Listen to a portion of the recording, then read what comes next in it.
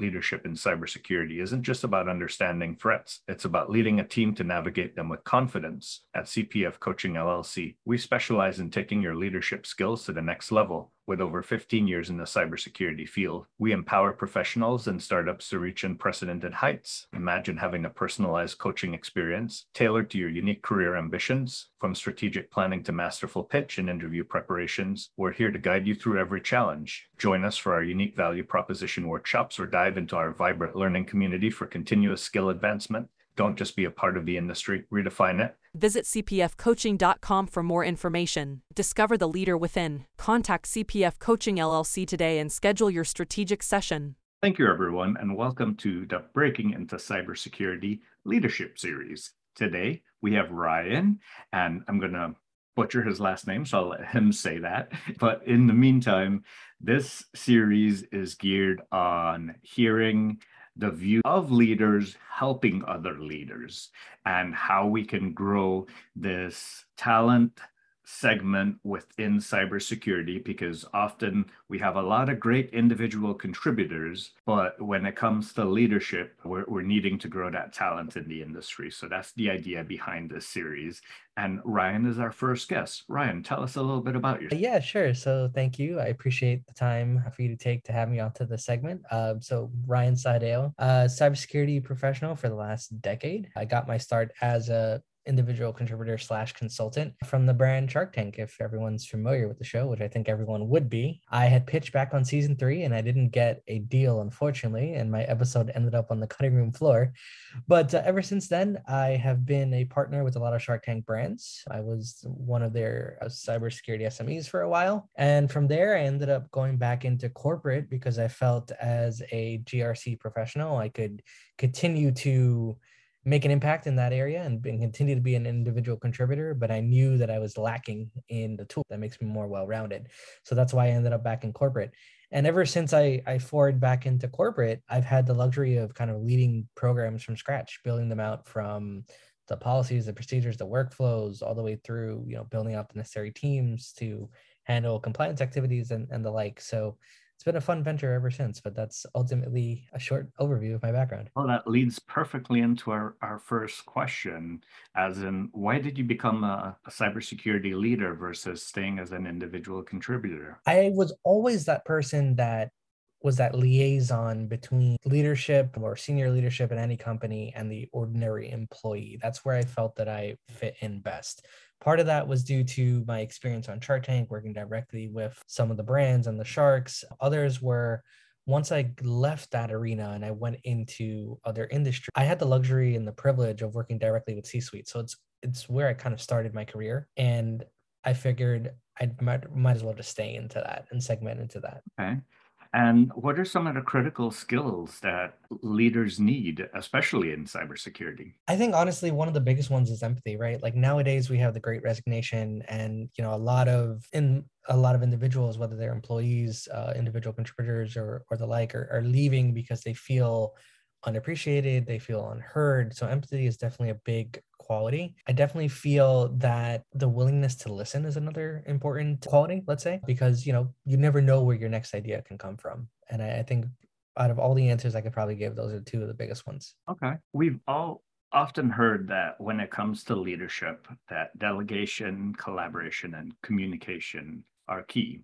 How critical would you say those are from a scale of 1 to 5? 5 for each of them, honestly. Delegation is important because not everyone can do everything, right? You should never feel like you're the smartest person in the room, and you should never feel like you know everything, right? Because 1, your background differs from someone else, and then 2, your responsibilities due to segregation of duties or at least privilege or whatever cybersecurity concept you want to link to your access that you would have gotten means that you can't do everything, right? So you have to delegate, and you have to know what you're good at and what you're not good at. For example, I'm a GRC. I don't touch any tools. I can't stand looking at SIM tools anymore. That's how I got started in the industry, and I don't have the mental bandwidth to do it anymore, right? So if I have a younger security analyst on my team, I make sure I pass that off because that's how they grow. That's how they start learning, right? And so, sorry, could you repeat the other 2 principles? The other 2 would be collaboration and communication. Right. So collaboration and communication. Well, as a leader, you definitely have to communicate, right? You have to have that ability to be open. I always like to say that I always have a open door policy where if anyone can come up to me, I'm not going to make them feel small. They can feel free to ask me a question and I can have that dialogue with them because that's how we grow as individuals. And collaboration, you have to be part of a full functioning team, right? And you have the I in individual contributor, excuse me, but there's no I in team, right? Everyone does their part. Everyone is able to contribute to the overall security architecture, and therefore everyone contributes to the overall security posture, making the company stronger. And speaking of skills that are critically important, how would you rate influence as one of those critical skills? That's actually a very good question. And I think the answer varies. It depends on what type of influence. So as a leader, I like to influence the team members that are younger than me, that are less experienced than me, but that's because I create this collaborative culture. In terms of industry like inspiration, well, there's people like yourself who give back to other individuals and other people that are looking to break into the industry, and so therefore increases your influence to an extent, but it increases your personal brand as well. I'd say the answer varies, honestly speaking. It depends on what you're looking for, but I definitely say that if you're part of a team, you want to be able to inspire those around you. And if you're giving back to the industry, you definitely want to be able to provide helpful hints and tips for anyone looking to break in. In regards to networking, how critical of a skill do you think that is and why? I think that's the most underrated skill everyone tends to kind of overlook. When you get started, whether you're an individual contributor or you're part of a team, I always like to say that you never know who you can learn from, right? And it goes back to that sharing of ideas and that collaboration. You go to and hand out a few business cards, that's what, and I'm from New York, that's what people are known to do at networking events, right? You go to socialize, you go grab a drink, you hand a business card and like, oh, here's my 15-minute spiel of what I do for my company. But it's through those connections, through those conversations that person could end up being your coworker someday. That person could end up being your co-founder someday, right? And networking is so important because honestly, you never know who you can meet. I was lucky enough in my past experience to have networked with individuals in undergrad who were way out of my comfort zone. I was a healthcare major, pharmacy major, and I made friends with every single department.